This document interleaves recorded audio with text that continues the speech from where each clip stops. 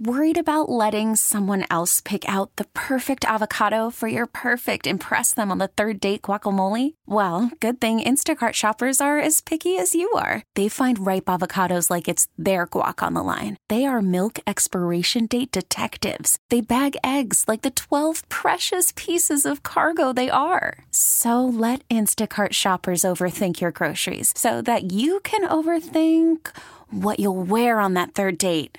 Download the Instacart app to get free delivery on your first 3 orders while supplies last. Minimum $10 per order. Additional terms apply. This episode is brought to you by Progressive Insurance. Whether you love true crime or comedy, celebrity interviews or news, you call the shots on what's in your podcast queue. And guess what? Now you can call them on your auto insurance too with the Name Your Price tool from Progressive.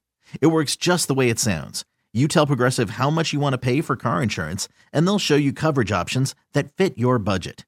Get your quote today at Progressive.com to join the over 28 million drivers who trust Progressive. Progressive Casualty Insurance Company and Affiliates. Price and coverage match limited by state law. Now, at your service. Welcome to the St. Louis Composting Garden Hotline with Mike Miller on the voice of St. Louis, KMOX. Folks, welcome and thanks for stopping by. We'll be taking a good gardening stroll shortly, but right now, if you have any questions, concerns, or comments related to the cold or not related to the cold, 314-436-7900 or 1-800-925-1120. Not related to the cold, related to the cold and how it impacts your plants. And Mr. Kelly, how is the cold doing to your plants? They're shivering. Are they? Poor things out there. Yeah, it looks pretty sad right now. Yeah. Yeah, but, you know, we have some things that are kind of painted in bright colors out there, like a fence here or there, a little, you know, just different things that we've painted. And that kind of helps. It gives it a little color, you know, a little bright yellow here or there. It looks really good with all the drab around it. So, you know, you got to keep looking at the bright side. Sure, absolutely. Yeah. So, nothing like optimism. You have to, especially at this time of year. Exactly. For sure. It really looks pretty drab. Yeah. Yes. Dark. Well, great. Well, thanks, Brian. You bet. It is Saturday morning, folks, and we get together and have a discussion about what's impacting your landscape. And are you going to be doing anything different this year? And, you look over at those houseplants. That one's a little bit too close to the window, maybe? No, probably not. It maybe just you've overwatered it. So you want to improve your soil? Can you do it this time of year? Well, the ground might be frozen, so don't get out there and start digging around while the ground is frozen. That's a bad thing to do. Take a look, and diseases and bugs and things like that, a little tough to tell right now, but things like scale can be showing up on pine needles and various places like that.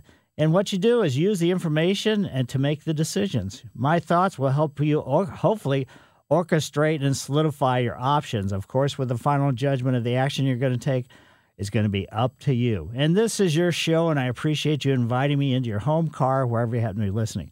Another very important player is Abby. She's producing today, so when you call, she will answer the phone. She just needs your first name, and that's about all. And then she'll put it into the computer, and then I will take people first come, first served, as far as the calling goes. I'm Mike Miller, by the way. I've been hosting the Garden Hotline since 1994. And during the week and weekends, basically I do it more on the weekends this time of year, I do a walk and talk, which is a landscape evaluation. And I've got a couple already scheduled. And one person said, we want to have a walk and talk, but we don't like to be outside when it's below 40. I thought, well, I guess we're going to have to wait for a couple months before we can schedule one for you. But anyway, and let's get moving. Today's stroll is brought to you by St. Louis Composting, 636-861-3344. Historically, one of the earliest memories of my childhood before my family moved from the city on Flad out to Ellisville was Tower Grove Park and the lake, the Grand Basin. And so I thought, today I want to hear some music of the cascading water. So that's where I headed for my good gardening stroll. And it was, the cascading water really sounded nice. And it really created a kind of a neat iceberg around the fountain. And that's at the center of the basin. And the neat thing, too, about Tower Grove Park is they have the old-time streetlights. I really like those a lot. And the limestone that's been cut and stacked around the Grand Basin pond or lake or whatever, it resembles ancient ruins. The bald cypress and other deciduous trees stood naked against the early morning sky. I tell you, like around 6:30 or so, the eastern sky starts really lightening up, and then it starts streaks of color, and those colors are really just absolutely fantastic. So it made the trees really stand out nicely. And there were some broadleaf magnolias who they were shivering as I looked at the thermometer, or I guess thermostat, thermometer, thermometer. In my car, it said it was 15. When I first got up, said it was 9. And I looked over, too, at Henry Shaw's greenhouse. That was built by him way back when, and that was to provide him a place where he could grow some edible greens. It is now the Palm House. Seating, yes, there's a lot of seating around this area, but I'll tell you, sitting down on a bench that's concrete, ooh, wow, it's a little cool. Peace and tranquility all over, nice pagodas and everything else. Just a great park. Tower Grove Park, that's where I took my good gardening stroll today. Mike Miller, KMOX Garden Hotline, 314-436-7900 or 1-800-925-1120 with your questions, comments, or concerns. Yes, folks, 314-436-7900 or 1-800-925-1120. We have phone lines open. Remember, by mid-month, if you want to be a little wild and crazy, you could start some seeds of annual flowers like ageratum, petunias, geraniums, impatiens, salvias, and others. And starting them indoors, to be honest with you, I don't really like to grow annuals from seed. I prefer to let the greenhouses do it. But I know that you can do it if you've got bottom heat, if you've got grow lights and things like that.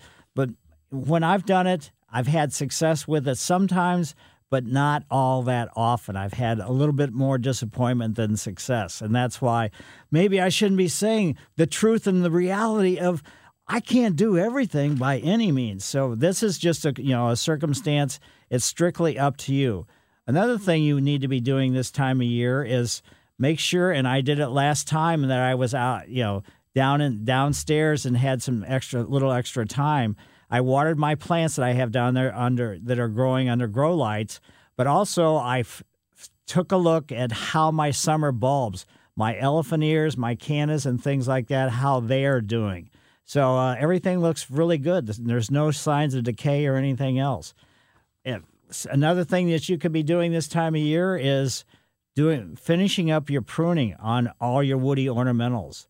So, but maybe you don't want to be pruning the ones that are going to be flowering in the springtime, because if you prune them, what you've cut off, you're eliminating maybe potentially some flowers that you're going to really enjoy. So just really kind of understand, maybe time your pruning exactly to a situation according to what you really like. So yes, forsythias, spireas, and things like that early spring bloomers, you can go ahead and prune them. And I mean, also, what you've cut off, you can bring inside and put in a vase of water, and then consequently, they'll be blooming inside in about 3 or 4 weeks, depending upon where you have them sit and everything else. So there's advantages and disadvantages of pruning spring flowering things. Like bringing them inside is the advantage. Disadvantage is just pruning it, yes, and then maybe just kind of putting in the yard waste the cuttings that you did. There's nothing wrong with that. Soon it's going to be Valentine's, so just remember, if you buy bouquets of flowers for somebody, it's going to be a couple weeks, but you're probably going to maybe buy them a few days early. Recut the stems, and when you're doing the recutting on the bouquets of flowers, roses, whatever you happen to choose, do it underneath water. So, and you want to make the cut at a 45-degree angle, and that's going to make it so the flowers will last longer. But also use the flower preservative that they always have those little packets.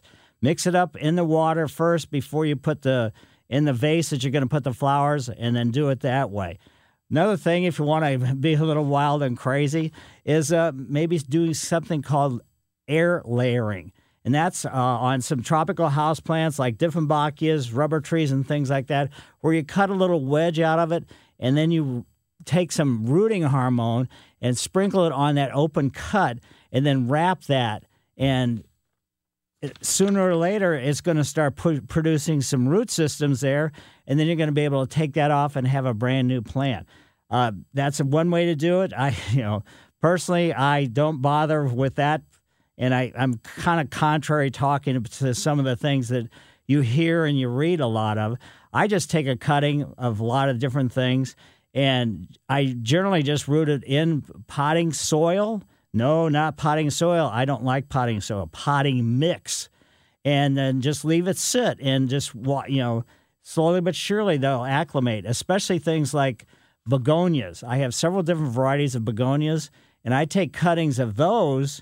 And what I do with that is I take the begonias and I don't put them in potting mix.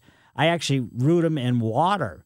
So there's lots of different ways to go about doing various things. So your houseplants that are starting to show any kind of new growth, or especially like if you have some orchids that are starting to flower, start fertilizing. But any houseplant that's showing any kind of new growth, as soon as that new growth starts showing up, do some fertilizing. And the best thing that I have found over the years is to not fertilize at total label rate. I do it at half label rate, but I do it twice as often. So if they say blah, blah, blah, 1 tablespoon per gallon of water, once a month or something along that line, I do half that amount, but I do it twice as often. So that's something else that you need to be doing. Also, this is a time of year when you should get your soil test done. The soil test is going to be really important because by the time you get the results of your soil test back, it's going to make it so you can head to the garden center. You can take the soil test with you, and then the people at the garden center can say, well, out of the fertilizers we have, the ones that you probably want to use for lawn, for your perennial gardens, for your ground covers, or wherever your soil test has been taken, you're going to want to use this one versus this one, because a lot of times people have found if they use the same fertilizer over and over and over again, the last 2 numbers on a bag of fertilizer are phosphorus and potassium. Those 2 particular nutrients stay in the soil for an extremely long period of time. So consequently, when they stay in the soil, it can build up to extreme levels, where nitrogen, which is the first number, after just a few days, it becomes a gas and then heads up into the sky, more or less. And but the phosphorus and potassium are really good, for the plant material. But once they get to extreme levels in your soil, then that's when they become to the disadvantage of the plant material. And that plays a role whether you're trying to grow a lawn, whether you're trying to grow shrubbery, whether you're trying to grow perennials or ground cover or anything else. So getting the soil test done really can make a big difference.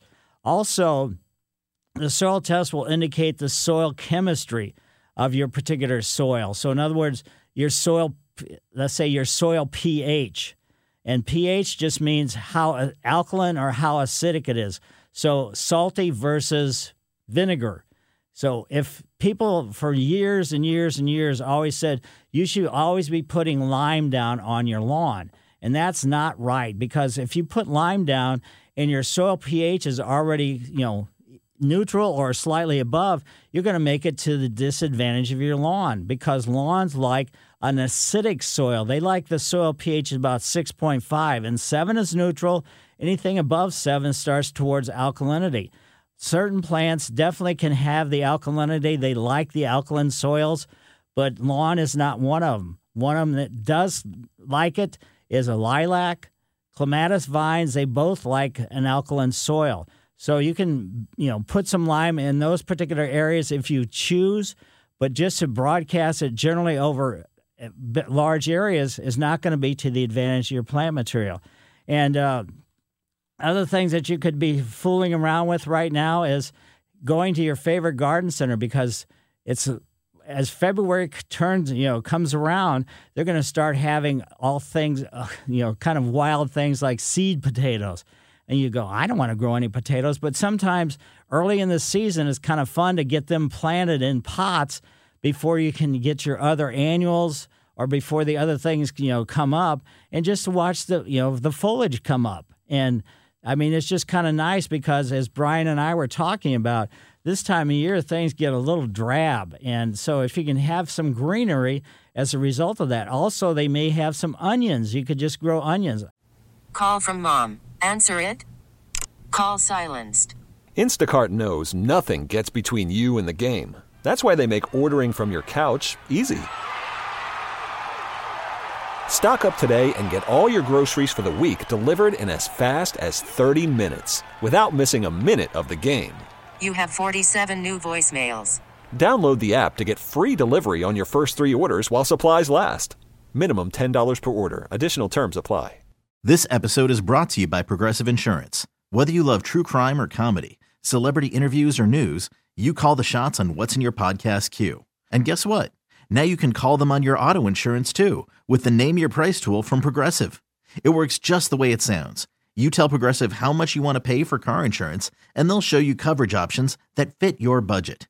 Get your quote today at Progressive.com to join the over 28 million drivers who trust Progressive. Progressive Casualty Insurance Company and Affiliates.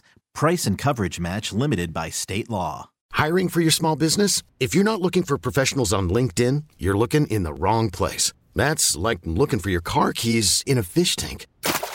LinkedIn helps you hire professionals you can't find anywhere else, even those who aren't actively searching for a new job but might be open to the perfect role. In a given month, over 70% of LinkedIn users don't even visit other leading job sites. So start looking in the right place. With LinkedIn, you can hire professionals like a professional. Post your free job on linkedin.com/recommend today. Personally, eating-wise, I don't like onions, but I like how they look. And there's a lot of ornamental onions, and even the ones that are not necessarily ornamental can look good when there's, everything is just so, So that's really one of the advantages. And as the weather starts warming up just a little bit, you can start planting, some like spinach and lettuce and things like that outdoors. It might be a little bit cool or cold, but you could give it a try and just see what happens because you're buying packets. And that's one of the things the garden centers are going to have. They're going to have lots of different kinds of seed packets. So you can just, fool around with things. That's the nice thing that you can do. And, for $1.59 or whatever a seed packet is, just to have some seeds germinating. And you can even do that without doing it outside. You could do it inside, just in a pot in a window. And again, just to get some greenery, get some color and things along that line is really something you need to be doing. And also take a look, this is a good time of year to take a look at your equipment, because your equipment, especially your pruning equipment or your mower blades or things like that, if they're not really, in good shape, you could actually be doing some damage to the plant material that you're pruning versus doing it to something that's going to help the plant material. If it shatters a tip when you've cut, then that opens up an opportunity for, let's say, rain or snow or ice or whatever to get into those, split parts. And then consequently, that could, introduce potentially a disease situation. So having good pruning equipment or having the pruning equipment that you're using, and pruning meaning even a mower, the mower blade sharpen and along that line, that's really going to make a big difference. And start really looking at everything closely. And if you know and you remember that there was a couple branches or there was something wrong in this particular area on this particular shrub or tree, go ahead and get that cut off. There's nothing wrong with that. And to minimize the amount of, let's say, potential disease problems, there's nothing wrong with using, let's say, a bleach combination with water to wipe onto the cut. That way, you're really kind of eliminating any potential disease situation getting into that, circumstance. And if you do, oil your pruners so they're easier and better to cut, then what you can do is just watch out with the type of oil you use because it could do some damage to the plant material. So just be really conscious of that. Stay on top of all those type of things. So, and what other things that you could be thinking about doing is just, walking around, and like I did Tower Grove Park, and just take a look at some of the trees, because this time of year, when there's not a whole lot of greenery, you can have some problems as a result. And so as a result of that, some aesthetic problems. So the trees that, appeal to you, you go and you don't know exactly what kind of tree it is. It doesn't really have a label on it. But, take a look at the bark, or take your phone or take a camera and take a picture of it. And then consequently, you can take that to the garden center and they can let you know what kind of tree it is, and you're going to be able to grow it. So Mike Miller, KMOX Garden Hotline, 314-436-7900 or 1-800-925-1120.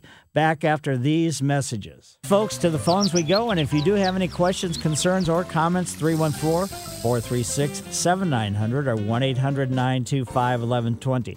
Let's head over to Rich's yard. Rich, how are you today? I'm fine, thank you very much.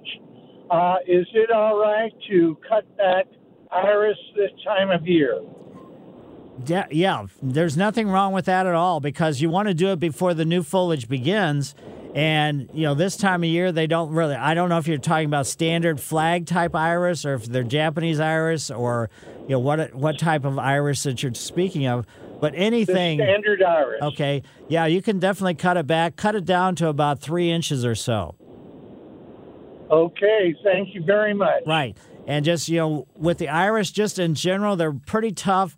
But that tuber, you probably have good success with them because you have the foliage as you want to cut it back. But realize that iris, as they age, they can get to a situation where they finally get old enough that they're not really going to flower well.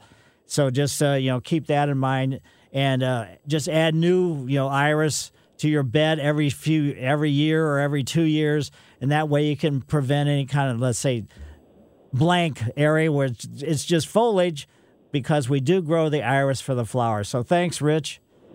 Right. Thank you. Yeah, and we had a call. It looks like they dropped. But anyway, other things that you need to be thinking about in your own yard besides iris, but anything. With the ornamental grasses, if you've got ornamental grasses you haven't gotten taken care of as far as cutting them back, and it's just, put a bungee cord around them, and depending upon the type that you have, then you can cut. If it's like a maiden grass, then you want to cut it down to about 6 to 9 to 12 inches, and then realize that the new growth is going to be on the perimeter. It's not going to be where the old blades were. Let's go now to Genevieve's. Hi, Genevieve. How are you today? I'm good. How are you? Very good. I had a question for you. Are there any annuals that I can plant in my yard this coming spring that the deer do not like? The problem is in the springtime, a lot of them, the young deer, they don't know what's good and what's bad. They could be munching on anything. So that's, sort of the disadvantage of that. But annual-wise, there's not really going to be too many that are going to be things that the deer don't like, just kind of in general. And, the deer have gotten so brave anymore. They're coming up on people's decks and patios. Well, not really the decks, but, on the patios and things like that, and eating plants out of pots and just kind of then sitting down and relaxing. It's just been really kind of crazy. Yeah, we have some basking in our backyard all the time. Oh, do you? Oh, yeah. So are there any perennials that they don't like? Generally, anything that has a fuzzy leaf. So, in other words, like a lot of the sunflower family, it's anything like that, they kind of stay away from. Now, they still may eat the flowers, but they're not going to cause major damage to the plant in general. They're not going to consume that. But that's probably just the overall general rule that would work the best for you. All right. Thank you very much. Sure, my pleasure. Yeah, it's just, the unfortunate thing, we'd like, our homes that are, let's say, away from the urban circumstance or whatever it is, but then you have a situation where you have wildlife. And sometimes, the deer can be problematic not only from eating, let's say, flowers, but the male likes to mark their territory, so they use their antlers to rub on trees and say, this is, don't you come into my territory, to another male. And it's just, and the rabbits too, also just, they're not up on the branches or anything, but they're causing damage to the trunks of the trees. So, I mean, those are the kind of things with the rabbits or the trunks on trees. If they're smaller trees, I mean, you can get some corrugated black plastic pipe and just cut it. It's flexible. Then you can open it up and then put it around the trunk of the tree. And then that protects the tree, that particular trunk, from the deer problem. And for as far as like rubbing against something, as far as with the antlers, I mean, bars of Irish Spring soap hung on branches is certainly a deterrent. And that might be something to consider, too, when it comes with the annuals. Irish Spring soap, for some reason, and there are other things, there are repellents and things like that, but this is just kind of something that I've, historically used and, I've had really great success with, was the Irish Spring soap. And maybe putting a bar in a plate, among your annuals, that might keep the deer away, because as they bend down to kind of like, let's have some pansies, let's say, I don't like these because they smell bad, or smell bad to them, but the Irish Spring soap doesn't really smell bad, just kind of in general. So just kind of keep that in mind, that there are repellents that you can get as also. Let's head now out to St. Charles and go into Dan's yard. Hi, Dan. Hello? Hi. Hi, sorry. I just had a question about where my dogs run in the backyard. The grass starts to wear down, especially in the wintertime. Right. Is there anything I can do to get that ready for spring? I mean, the dogs are running, and that's the soil compaction. That's what really causes the problem. So, I mean, the option is to run, if they run along the fence, you can put an edger on that and just put mulch in that spot. That means you obviously wouldn't have grass in those areas, but there's really not too much that you're going to be able to do that prevents the soil compaction from the dogs running back and forth in the same place over and over and over again. Okay. What about where they're playing in the backyard? Because if you can see where they're playing, the grass looks like it's matted down and look more brown, right? Versus on the outside of the yard where it's still kind of has a greenish tinge. Yeah, I would say there's really not too much you can do, because, I mean, again, it's just it's a soil compaction, as opposed to anything else. And if they're playing around there, then even though they're jumping up probably up against each other and, rolling and everything else, and you would think that wouldn't cause that kind of, major damage, but it really does. And then also then wherever the dogs happen to urinate, the urine has a high nitrogen content, and that's what causes the problems as far as killing spots where they continue to go. Or if it's a male and he raises his leg up onto a shrub or something, that's what kills off that. It's the high nitrogen content. People always thought it was the alkalinity of the urine, but it's really the nitrogen that causes the problem. I guess it's just the joys of a dog owner. Exactly. I mean, dogs are great. They're great fun and everything else, but not really too much you can do as far as, there's always AstroTurf.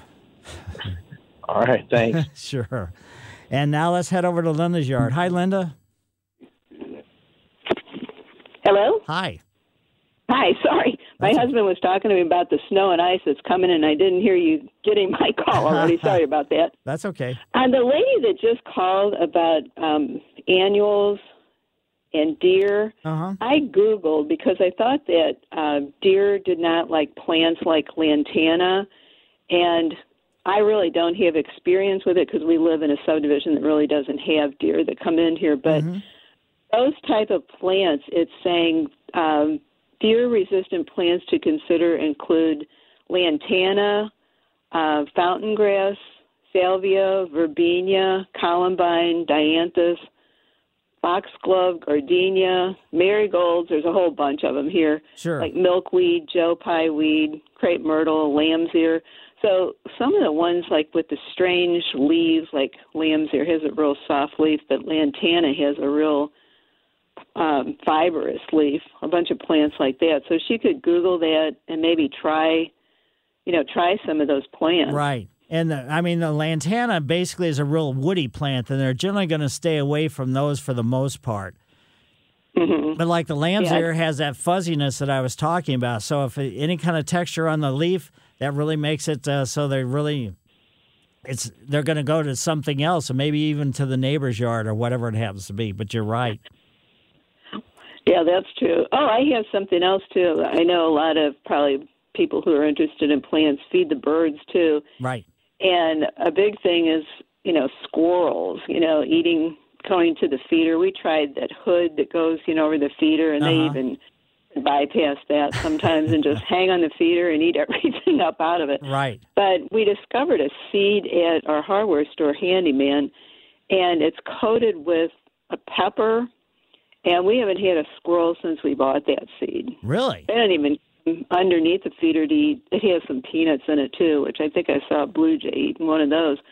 But they don't even come, underneath the feeder anymore with that type of seed. So that's just a suggestion, too. Well, how much more does it actually cost to buy, I mean, I don't want the exact amount. Is it a lot more expensive to get a coated seed? Yeah, it really is more expensive, but you mix them with the other seed. I think it's 14 pounds is $20. So, yeah, it is a little bit more expensive. Yeah, but that's not drastic. Yeah, I mean, you probably could maybe even mix it with a different seed. I'm not sure about that. But, right. mixing some with a different seed, and there might be enough of that pepper one to keep them away. But that's true. I mean, people get really annoyed by that, so I just wanted to offer that out there to listeners. And thanks for the show. Listen, every Saturday, it's great fun. Well, great. Well, thank you. I greatly appreciate it. Yeah, I used to feed the birds a lot. And what I did is we live in the South City, so I would just sprinkle this bird seed on the sidewalk.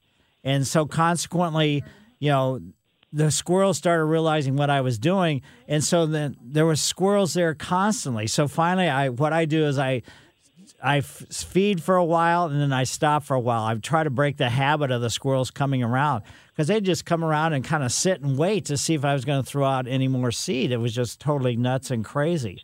So, oh, yeah. Things are just, you never know what's going to happen. So if anybody else has any questions or concerns, 314-436-7900 or 1-800-925-1120. Mike Miller, I'll be back after these messages. So let's head over to Letty's yard and see what's going on with her. Hi, Letty. She lives in Collinsville. Hello. Hi. Mike? Yes. That lady was talking about the coated bird seed. All you got to do is put cayenne pepper in with your bird seed. Stir it up, and it works and keeps the squirrels away. Oh, really? Yes, and the birds like it. So they like the spicy seed, huh? Yeah, well, that's what's on there is cayenne pepper. Right. Oh, so the one that she was buying, that's a type of pepper. So I'm just curious, if you're just stirring it into regular bird seed, so it actually sticks to the shells of the... Well, it kind of mixes up in there. Okay. And then when I put it in my feeder, it kind of falls down in there. Okay. So then when... Okay. Yeah, that's a great tip. I greatly appreciate it. The best place to get it, the cheapest, is Dollar Tree. Okay? Sure, thanks. Okay, you're welcome. All right. Yeah. Have a good day. So, cayenne pepper. Wow. So you never know. And there's a lot of stuff going on. So if you have any tips yourself related to, I mean, we love the birds. The birds are so fantastic, whether they're with blue jays or even, sparrows, maybe not all that spectacular as cardinals or as, goldfinches or purple finches or all these other things. But birds are just entertaining. There's no getting around it. When, the birds get pretty used to coming to the feeders. But like I said, I was, talking about the squirrels are really aggravating because they'll just sit there and wait for you to pour out some new seed, or they'll just kind of come by and take a look every so often. And that's what is really just aggravating about, the squirrels. I wish they would just find something else to fool around with. And I know they do climb. We have some sugar maples around our house as far as street trees. And they climb up into those sugar maples, and I mean to the very ends of the branches, and they're eating those little And sugar maples have a very small helicopter that, let's say the silver maples have large ones. These are really tiny, but they'll go up there and hang upside down and just munch on these things. So I know they're desperate. They just want to survive and everything else. And of course, they're gonna eat where it's the easiest. And after they've finished all the seeds that are on the tree, then they're really kind of desperate. But anyway, let's head over to Melodies. Melodies. How are you? Hi. Good morning. Hi. Hi. So last year I had some mums and pots on my porch, and the squirrels would actually eat the flowers. So somebody told me to put cayenne pepper on it. So when I put the cayenne pepper on the actual flower, when it rained, it got yucky looking. So then I just started sprinkling cayenne pepper around the pot on the concrete on my porch, and the squirrel will come up and sniff it, and they leave. Really? So cayenne pepper seems to be the answer. So, well, that's kind of, and I guess after it rained or you watered your plants, then you probably have to put more cayenne pepper out. Right, yeah. But I think after a while it kind of got the hint. But I watched it one day. It was really funny because it, come up on my porch like, oh, I know this place, And I had the cayenne pepper on the concrete around the pot, and it was, sniffing it, and you could tell it was, getting ticked off. It was so funny. And finally it was like, okay, whatever, and it left. Oh, that's great. What a great story. Yeah, it's amazing. We really need new phones. T-Mobile will cover the cost of 4 amazing new iPhone 15s, and each line is only $25 a month. New iPhone 15s? It's better over here. Only at T-Mobile, get 4 iPhone 15s on us and 4 lines for $25 per line per month with eligible trade-in when you switch. Minimum of 4 lines for $25 per line per month with autopay discount using debit or bank account. $5 more per line without autopay, plus taxes and fees. Phone fee at 24 monthly bill credits for well-qualified customers. Contact us before canceling account to continue bill credits or credit stop and balance on required finance agreement due. $35 per line connection charge applies. See T-Mobile.com. Calling all pop culture enthusiasts. Are you obsessed with all things celebrity? Do you live for the drama, the laughs, and the unexpected moments that unfold on social media? Then you're going to want to tune in to the Comments by Celebs podcast. Join us 3 times a week as we deep dive into every aspect of pop culture. Whether it's dissecting the latest trends or just chatting about your favorite celebs, Comments by Celebs has you covered. We have new episodes out every week. Follow and listen to Comments by Celebs on the free Odyssey app or wherever you get your podcasts. Really don't have too much else to do other than look for food and we have a lot of squirrels in our neighborhood. I live in a subdivision that's just full of squirrels. Yeah, so do we. We live right across the street from a city park, and it's really kind of amazing the amount of squirrels and they're not shy. No, they really aren't. I mean, when I'd put the grass, the bird seed out. And then I would go back inside, do some other things, and I'd see the squirrels start showing up. I mean, when I'd start coming out the door, they would eat as fast as they possibly could until I got fairly close to them before they ran away. And then they would just go away, not all that far, and then I'd go back inside, and here they come back again. I wish there was a way you could kind of keep track of if it's the same ones or not, like put a chip in their ear or something. Yeah, right. Well, I've actually had it, one of them, hang on my screen and look in the window. And I'm you're kidding. Are you serious? Wow. I know, they're crazy. I know, they are nuts. And, another bad factor of them, too, is, you don't want them to get into your attic. So if you've got trees that overhang houses, they'll jump down on the roof and run around and do all kinds of who knows whats. And yeah, I had them in my soffit and had to pay Rottler money to come get them out and really? Put protectors up there. Yeah. Gosh. Yeah, it's crazy. Yes. Anything I could do to keep them away from my house. So the cayenne pepper seemed like it worked. So I've got my bottle of cayenne pepper ready for this year. Well, thanks, Melody. Greatly appreciate it. Okay, thank you. Yeah, that's a really insightful thing. Maybe if you do have, you want to do some pruning or something, you have some fruit trees, what you want to do is prune your fruit trees so it looks like an upside-down umbrella. So you want the branches to go out, not, up. It's not straight up because then you're going to have, disadvantages of the weight and things like that. Also, if you start to get some fruit setting on your branches of your trees, realize that too much fruit on a tree branch can cause a crack.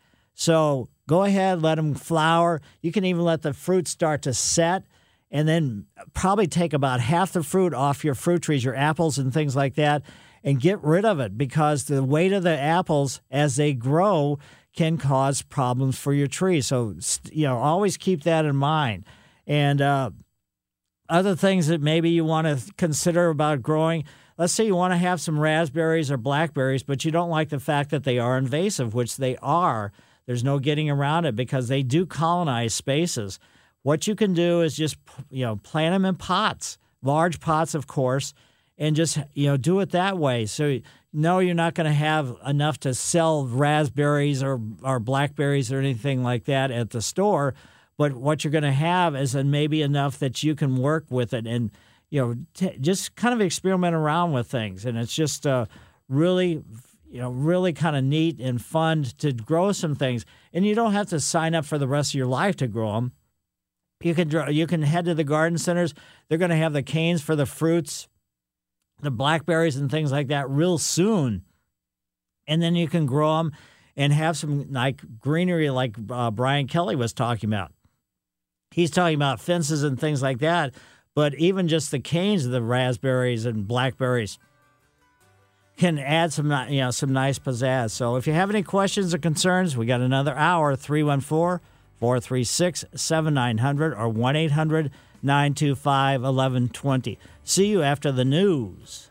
Yes, folks, it is the tip of the trowel hour, and I'll be giving the tip of the trowel shortly. But right now, you can give a call, 314-436-7900 or 1-800-925-1120. We have phone lines open, and Sue's sitting and waiting, and we'll get to her as soon as we get a few other comments done. And when you call, you can talk about your ideas, your questions, your concerns, and your comments. And Brian, I see you don't have a coat on or anything. So what'd you do, influence him and have him turn up the heat or something? Not yet. It's starting to get a little cool Is it? out in the newsroom. So I have my coat on standby just in case. I went out yesterday afternoon. I went to the Winter Classic. It was 10 below. And I was like, okay, that kind of got me initiated into the cold. I'm all good now. And I think that's wearing off now. Well, a couple weeks, though. Yeah, exactly. Yesterday afternoon when I got home, I was out feeding the birds, and I just getting cold. And it's like, man, that immunity that I got from going to Minnesota and for New Year's Day is wearing off, and now it's cold again. So I understand. I take walks a couple times a day, usually early in the morning and everything else. But I've gotten to the point in my old age that I check the computer, and if the temperature is in the single digits, I skip the walk. Yeah. The older I get, the more it just bites right through. It's just brutal. And Yeah. and people see me and they say, "Why are you wearing shorts?" I say, "Well, I'm trying to deny there's a winter."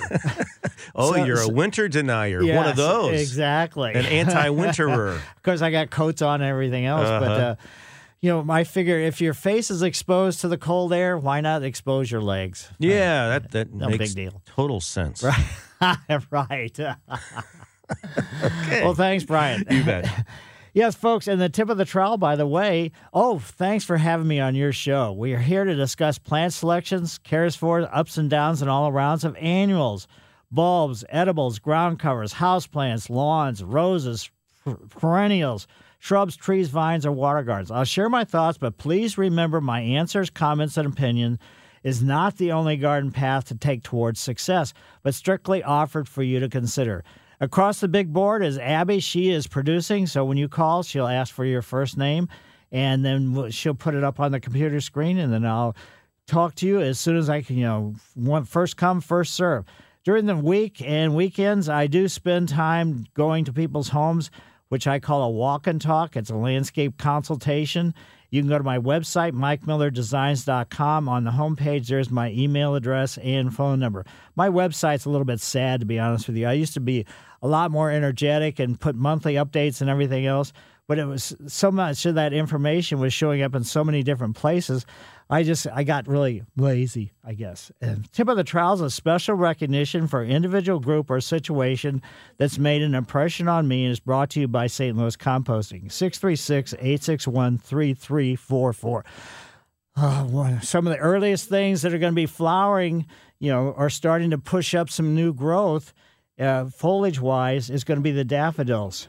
And you really enjoy the daffodils and things like that. Well, why not check out the Greater St. Louis Daffodil Society. You can go to their website, http://stldaffodilclub.org, and that'll give you information on where and about the organization, where they meet, and everything else. So there are plant societies of all different sorts, but the daffodils, the crocus actually come up first, but the daffodils, they are the real, I think they're the true winners in the early spring bloomers. But if you want to do that, also maybe you've got some kids or some grandkids that would be interested in taking a class at the Green Center. The Green Center is in the University City, and on February 11th, there's Valentine's Day Nature Craft, and the kids ages 4 to 10 can create fun homemade Valentine's Day cards with the help from their garden. So it'll be really interesting, to see how that actually works. But they have classes constantly. There's actually one that's going to be Friday, this upcoming Friday the 4th. And this one is special treats on snowy days in the winter, even if it's not snowing.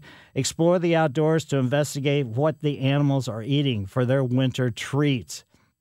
So the Green Center concept is just related to the outdoors and to plant material and to nature and things like that. And like I said, February the 11th, Valentine's Day Nature Craft. So your kids get to make some Valentine's Day cards. So tip of the trowel goes out to them. Let's head over to Sue's yard and take her before we take a break. Hi, Sue. Hi, good morning. Good morning. How you doing, Mike? Very good.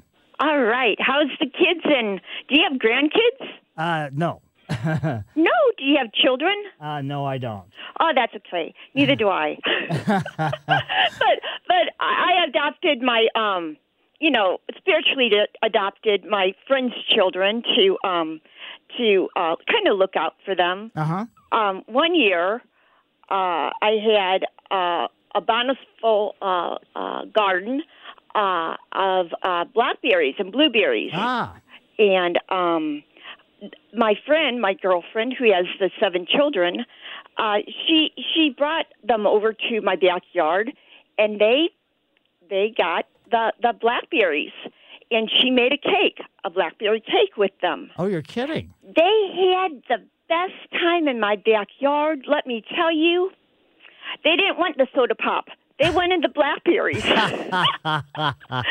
Oh, we had a wonderful time. Anyway, I was just wondering if I had I planted some fruit trees, or I had my mom plant them. I have a bad back. My mom's 83 years old. She's in better shape than me. Whoa. Yeah. She's like a youngster. She is. God bless her.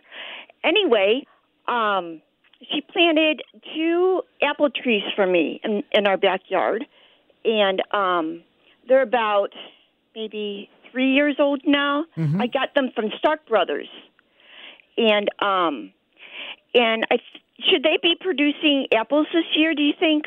No. It's too soon. Pardon? Yeah. It's it depends upon what type of apple it is and whether they're a dwarf, semi-dwarf, or, the regular, let's say, normal size apple tree. But even with the dwarf ones are going to produce fruits soonest, but still that's going to be about a 5-year mark before they're going to be able to. And even if an apple is set, it really strains the tree just in general to produce fruit. So you're probably, when they're that young, the root system's not really large enough and well-established enough to support the fruit, so you're probably better off not to you can watch it flower if you want to, but don't let any fruit set. So you're going to have to wait for another year or two before you're going to start to get any kind of fruits whatsoever. And that's only if it's a dwarf. If it's a semi-dwarf, then you have to wait, let's say 3 to 5 years for the dwarf, 5 to 7 years for the semi-dwarf, and the standard tree is even longer than that. Did you say 3 to 5 for which size tree? That's going to be the ones that are dwarf trees. Oh, really? Yeah. Well, then I'll order a couple more of those. I did order a couple of additional apple trees, and they should be arriving, I think, in March sometime. Right. That's a good time to plant. I don't know if they're going to be bare root or if they're in pots, but that's a good time to get them in the ground. They do ship them in flower and fruit tree pots. Oh, do they? Okay, great. Yeah, it's wonderful. And now you're going to have your mom come over and plant them. Oh, well, see, because of my health, well, not just because of that, my mom and I are here in St. Louis, and we really don't have other family members, but we have good friends like family that are in our church, and so they help us also with my friend's husband came over, and he used a tiller after my mom dug the earth for her vegetable garden. Oh, that's great. So anyway, we have good friends that also help us, and my mom certainly will be able to plant any type of tree or shrub or anything in the backyard. Well, that's great. Well, have fun, Sue, and enjoy it. Pardon? Just have some great fun and enjoy the outdoors. Oh, we certainly do. Perfect. Yes, it's wonderful, and we're blessed to have good friends from our church and good neighbors. Great. Well, thanks, Sue. Greatly appreciate you calling. Thank you so much. Thanks, Mike. Sure, my pleasure. Mike Miller, KMOS Garden Hotline, back after these messages. Folks, 314-436-7900 or 1-800-925-1120. We have phone lines open, so give us a call if you have any questions or concerns. And Kathleen lives in Kirkwood. Kathleen, how are you today? Hello? Hello? Kathleen, are you there? Oh, I am. I guess she's there, but I can't hear her. Oh, go ahead. Kathleen, are you there? I am. Can you hear me? Yes, now I can. Yes. All right. So my question is about an amaryllis bulb that I have, and I might be late in growing or doing the appropriate things. But I was repotting it only because it had just grown out of the pot, and I have another little bulb growing to the side of my bigger bulb, and the little bulb is about the size of 2 thumbs. Should I remove that and pot that one as a second bulb? To be honest with you, I just leave them alone. I let them just grow together. I mean, there's no reason to fool with it at all. So if you can do that, you can take the division, but you have to worry about letting that heal, not only on the bulb that you've taken off, but also the bulb you've removed it from, as far as making sure that heals over completely and no moisture or anything else gets in there, because that could cause some rot for the bulb. So to me, I would just leave it go, and whatever happens, happens. Okay, sounds good. All right, thank you. Sure, and with the amaryllis, you're not going to mess with it as far as anything else goes. For people that had theirs, if it's finished flowering, you cut the flower stalk off, and then you just let the foliage grow. And the foliage will grow and probably grow for 6 or 7 or 8 or 9 months, depending upon when it started. So, and then what happens is 6 or 7 or 8 or 9 months. I'm kind of exaggerating as far as the numbers go. You would just cut the foliage off, then let the bulb sit and go totally dormant, and then it'll start producing another flower stalk. So let's head out now to St. Charles and go into Chris's yard. Hi, Chris. Hello, Chris. Hello, Mike. I'm in town and country, actually. Oh, but okay. neither here nor there. Yes. No worries at all. I did live in St. Charles. Calling, we often hear you say, but we can't quite remember when the right time to cut back our knockout roses would be. And also hydrangeas. We don't have woody hydrangeas, so we want to make sure we don't cut off anything that's coming up for next year. Right. Basically, with the knockout roses, you could prune those going into wintertime, and you could prune them. No pruning. Basically, watch for the new foliage to start emerging, and don't do any kind of pruning after the new foliage starts emerging on the knockout roses. So you got basically, let's say, from Thanksgiving till let's say mid-March or so, and usually you're not going to see any new foliage growth on the roses prior to mid-March, and that might even be a little early. But it depends upon each year because each year is going to be somewhat different. And Sure, that makes sense. And as far as if you have the non-woody type hydrangeas, you really don't have to do anything to them at all. If you cut the foliage off, the stems and everything going into wintertime, after they've had finished, then that's fine. You don't have to even do that. You can just kind of leave them alone. All right, very good. Thank you very much. We always appreciate your insight for our garden and our inside garden. Thank you very much. Well, great. My pleasure. And 314-436-7900 or 1-800-925-1120. Last hour, we had a kind of an extensive conversation related to deer and deer damage and things like that. Here's some other things. I went through a folder that I have with just, notes that I kind of keep around. Here's different ways to repel the deer. Inexpensive repellents include suspending open weave bags of human hair. So if you happen to know a barber and you can go and sweep up all the hair, or a beauty shop or beautician or whatever, and hang the hair. Also, as I noted too, was the strongly scented soap hanging from the branches. And with the hair and the soap both, replacement every so often is always advisable. Now, one thing that seems a little icky to me is a solution of egg and water. 20% egg solution and water, and you spray that onto the plants. Now, that's I don't know about that one. But anyway, other things that can be used, commercial products include Deer Away, Hinder, Ropel, and they can be purchased pretty much at any kind of garden center. So that works, pretty well. And those kind of repellents, yes, they do work very well, but they need to be reapplied to the plant material, whatever you're using them on. Especially after any kind of heavy rainfall or something like that, because it dilutes it to the point where the deer are not going to be, repelled by it. So other things that you need to be thinking about, just kind of in general, is watch your ground covers. There's a house down the street from us, and what I always recommend is they have the evergreen ivy ground cover, either English or Bulgarian or Baltic or something like that. And because we live across the street from the park, a lot of the leaves blow from the park that have fallen from the trees in the park into people's yard. And they, their ground cover was pretty much buried in the amount of leaves that was there. And what they did is they went out and they used a rake, and they raked their ivy. And it really did some... I don't recommend doing that. But what I do recommend is if you do have a ground cover, and now I know their front, where this is kind of on a slope, so it's a little bit difficult. But rather than raking, setting your mower at a high setting and cutting up the leaves that way, as opposed to raking it, because the raking, tears a lot of the leaves up, tears a lot of the stems up, where the mower will not do that.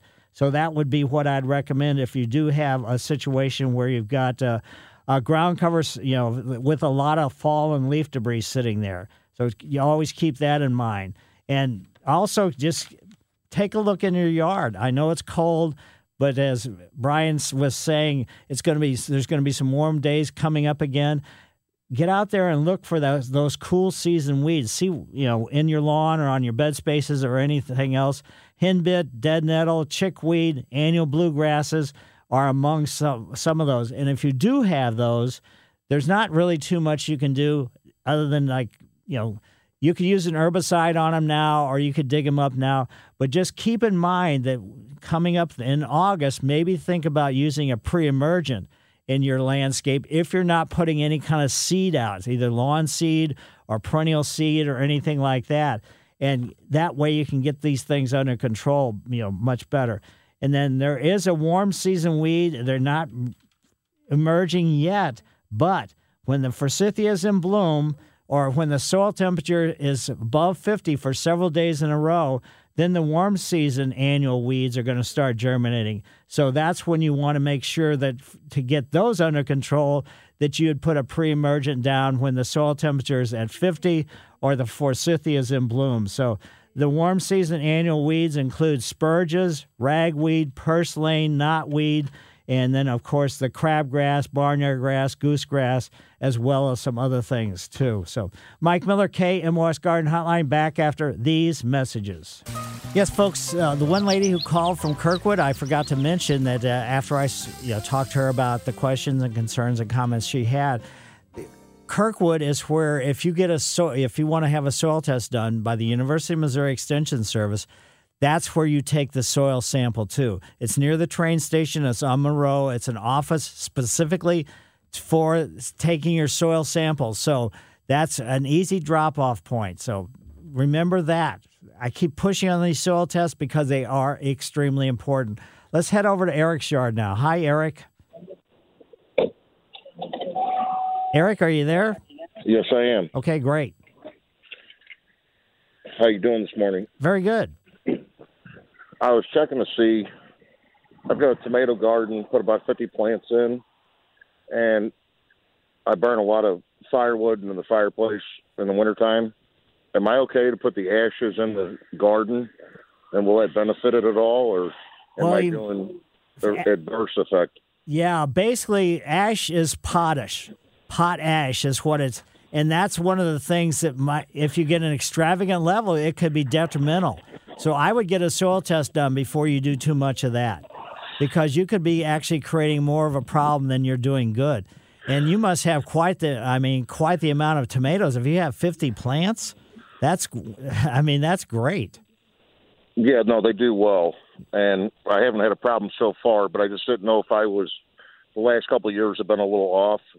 But the weather's been off as well, so right. I wasn't sure if I was helping or hurting. Yeah, I would say back off from it until you get a soil test done, because, phosphorus and potassium, those are the two things, those last two numbers in a bag of fertilizer, that can be detrimental to the plant material, regardless of what it is. So if you've got extravagant levels because you've been putting the fireplace ash or whatever onto the garden space, then back off of doing that, and also watch out for the fertilizer that you're putting down to make sure those last two numbers are going to be lower than what you have historically used. I don't know if you use a normal tomato food or what you're using to fertilize. Normally just put 12 down, and then I use Black Cow and put about 25 bags of that down. Okay. And because it's not just tomatoes, it's a whole garden. Okay. But that's, at least 50 to 75 plants. And another thing, too, do you have a recommendation for at-home soil sample test that you'd recommend aside from just simply going to have it tested at St. Louis Compost? Or Well, St. Louis Composting don't do the soil testing. I'd get it done by the University of Missouri. And a soil test, at home, you can try those, but they're really not as good as what professional service. It's only $25 to have the University of Missouri do it. And you're getting you're getting really good information from that. Home soil testing, I'd be a little bit wary of what it's going to tell you. Fairly generic. Yeah. I gotcha. Okay, well, great. I appreciate the input, and I appreciate the show, too. Well, great. Well, thanks for having me on your show. If you weren't there, I certainly wouldn't be here, so I really appreciate it. All right. Well, have a great day. Yep, you do the same thing. And other things, it's still early. The ground is still really cold. But, mole activity hasn't really started yet. But as soon as the ground starts warming up, and it's going to start warming up soon, then the earthworms are going to start moving through the soil. As soon as the earthworms start moving, the moles become conscious of that because that's what they hear. The earthworms moving, that's what they tunnel towards. That's the main diet for moles is earthworms. Yes, they eat grubs, they eat a few other things, but controlling grubs is not going to make moles go away if you have earthworms, because they're going towards that sound of the earthworms. So that's where the tunnels are headed. So if you have a nice yard, you're probably going to have more earthworms in your soils or in your garden space or whatever. And then consequently, the chances of having moles is going to be enhanced. What you're going to see first, more than likely, besides, maybe some tunnels, you're going to just suddenly see some piles of dirt that you can't figure out where they're coming from. Moles have two different series of tunnels. The surface tunnel is the one where the earthworms are, and that's the ones that they tunnel for to actually find earthworms to eat. But also what they do is they have another tunnel below that, about a foot deeper, that they use to go back to their sleeping den and everything else.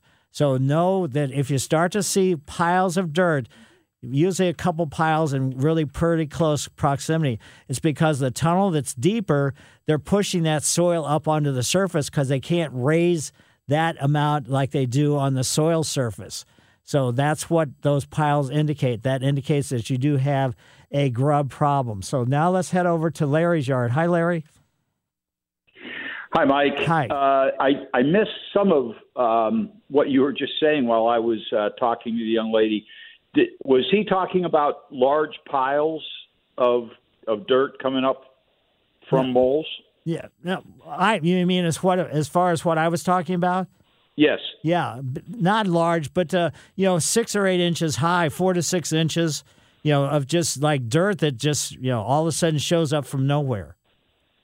Yeah, I have some of that. That was one of my questions, actually. I have a couple others, but you're saying that is an indication of a grub issue? No, that's an indication that you have moles. Moles are doing that piling of the dirt. I know I have moles and usually tunnels, but these piles that just show up, I mean, I was wondering if it wasn't a different type of animal, but no, it's the mole has that secondary tunnel which they use after they tunnel along. They've come and eaten some earthworms, they've eaten some grubs, they've eaten some other insects.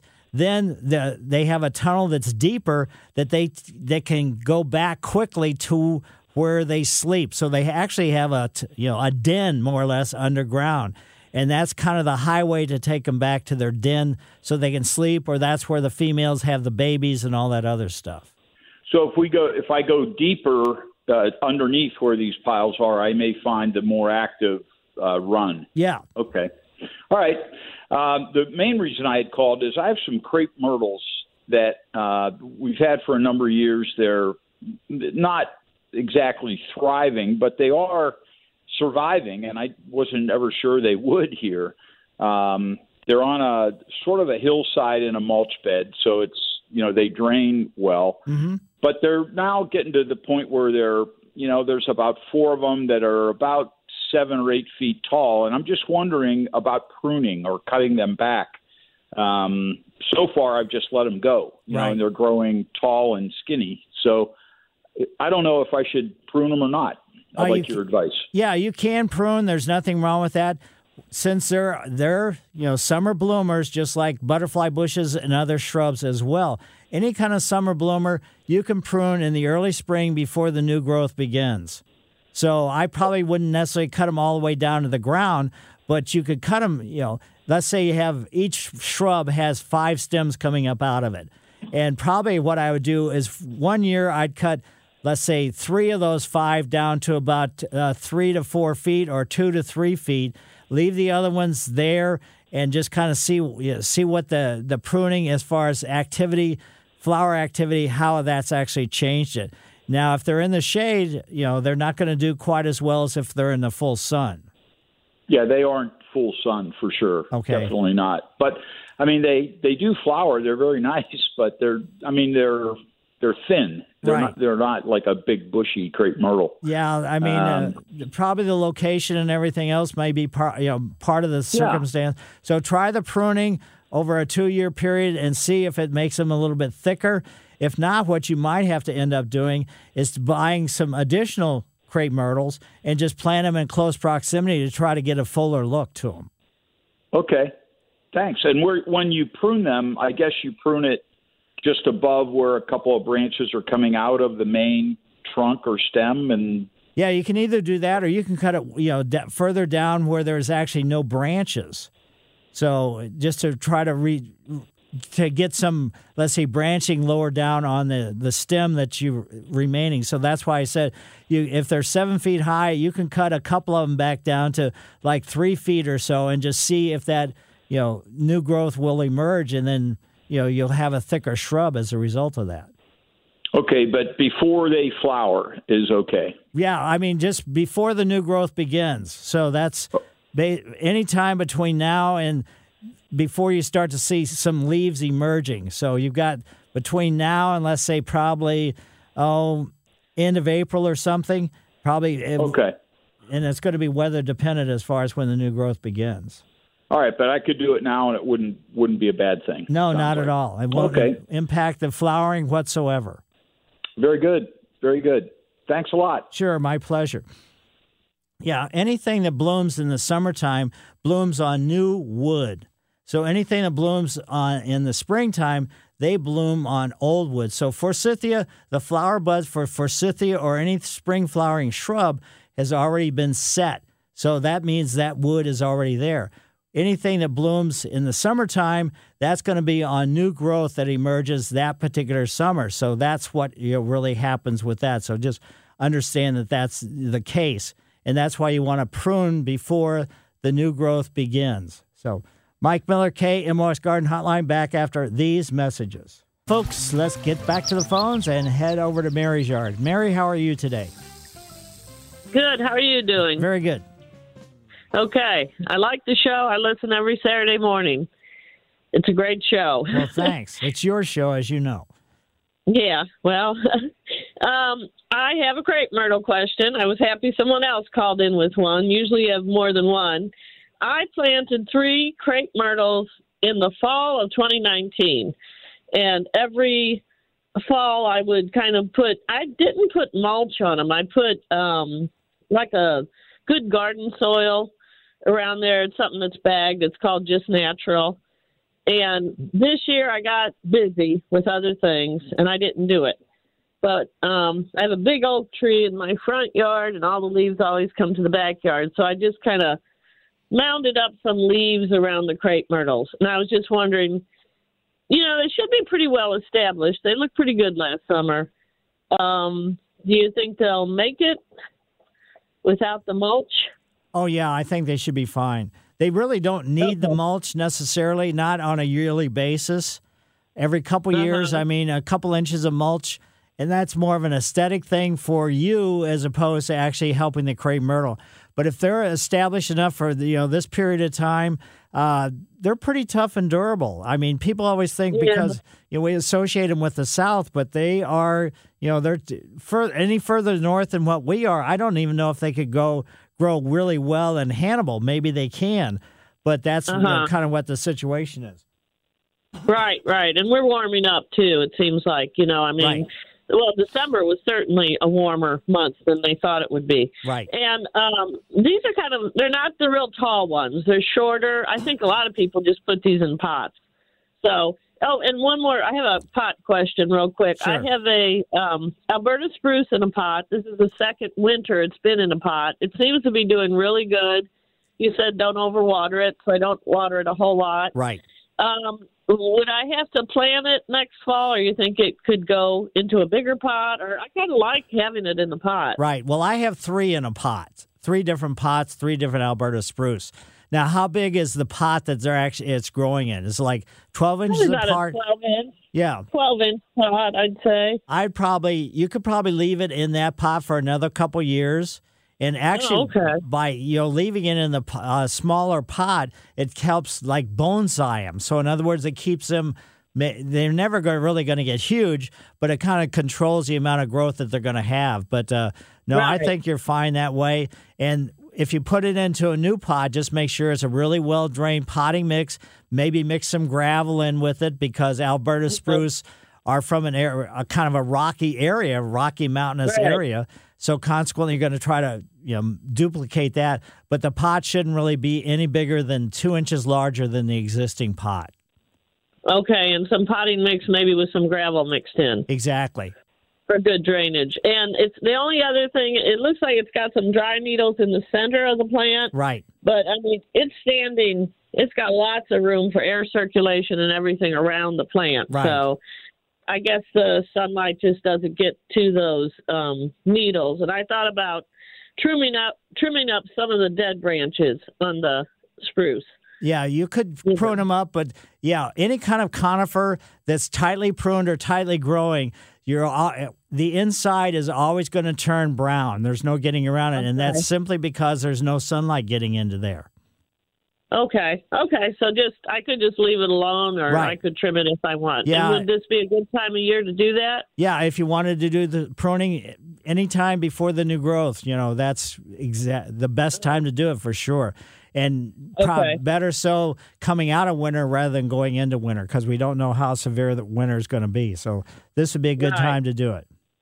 Okay, and one more thing. I know everybody complains about animals in their plants, and I definitely have a lot of squirrels around here. I have a huge oak tree out front, and one thing I have found that works for me is regular old clove powder. I just sprinkle it on the top of the soil, like the Alberta spruce, for example, that they like to dig in, and I leave it. And sometimes I sprinkle some if it's in a pot, on the lip of the pot.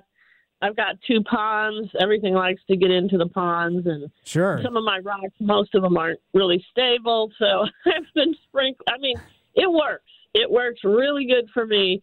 And then when you water your plants, I was like, well, I wonder if that'll bother the plant. But I've watered the plant. It's gotten rain and everything. And it doesn't seem to hurt the plant. You do have to reapply it. But plain old cooking clove powder. Oh, you're kidding. Great. Well, thanks, Mary.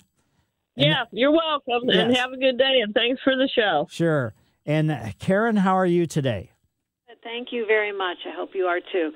I have an ivy question. In my front yard, I have 2 areas, ivy going up a path and then ivy along the sidewalk. And it's been there for quite some time, and it always did well. About 2 years ago, it started to not do so well. And so I started replacing, plus it was being invaded by weeds more than ever. My question is, in the area of the ivy by the sidewalk, last year there were many weeds, I guess I will call them weeds, that look like violets, and they're real easy to pull out, but they're just a pain to do that. So when I went out there before, there's only ivy there. So my question is there something that I could apply pretty soon on the dirt that would prevent this invasive other growth from invading the ivy? Yeah, if this is an annual weed, an annual warm season weed, and if it is violets, when the forsythia is in bloom, that's when you would put a pre-emergent down in your ivy. That won't impact the ivy growth whatsoever. All it does is kill anything that had laid seeds down from last year. Those seeds just lay there, and then consequently, when the seeds start germinating, the pre-emergent kills them. Okay. All right. And is preen a pre-emergent? Preen is a pre-emergent, yes. Okay, because I tend to use that a lot, and I didn't know if I could sprinkle that. And wait till the forsythia is blooming. Right, exactly. Or get a soil thermometer, and just when the soil temperatures get, because it's next to the sidewalk, the soil may warm up a little bit quicker. When the soil is above 50 degrees 3 or 4 or 5 days in a row, that's when the pre-emergent / preen should go down. Well, thank you so much. Sure, my pleasure. Thanks to Karen, and thanks to everybody for calling in today. I greatly appreciate it. It's nice to see the sun out, and just go out and enjoy the sun and the cold temperatures. Oh, well, who cares? Mike Miller, KMOX Garden Hotline. I will see you next week. This episode is brought to you by Progressive Insurance. Whether you love true crime or comedy, celebrity interviews or news, you call the shots on what's in your podcast queue. And guess what? Now you can call them on your auto insurance, too, with the Name Your Price tool from Progressive. It works just the way it sounds. You tell Progressive how much you want to pay for car insurance, and they'll show you coverage options that fit your budget. Get your quote today at Progressive.com to join the over 28 million drivers who trust Progressive. Progressive Casualty Insurance Company and Affiliates. Price and coverage match limited by state law. T-Mobile has invested billions to light up America's largest 5G network, from big cities to small towns, including right here in yours. And great coverage is just the beginning. Right now, families and small businesses can save up to 20% versus AT&T and Verizon when they switch. Visit your local T-Mobile store today.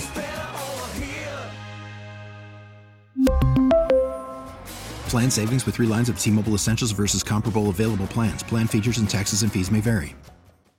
Calling all pop culture enthusiasts. Are you obsessed with all things celebrity? Do you live for the drama, the laughs, and the unexpected moments that unfold on social media?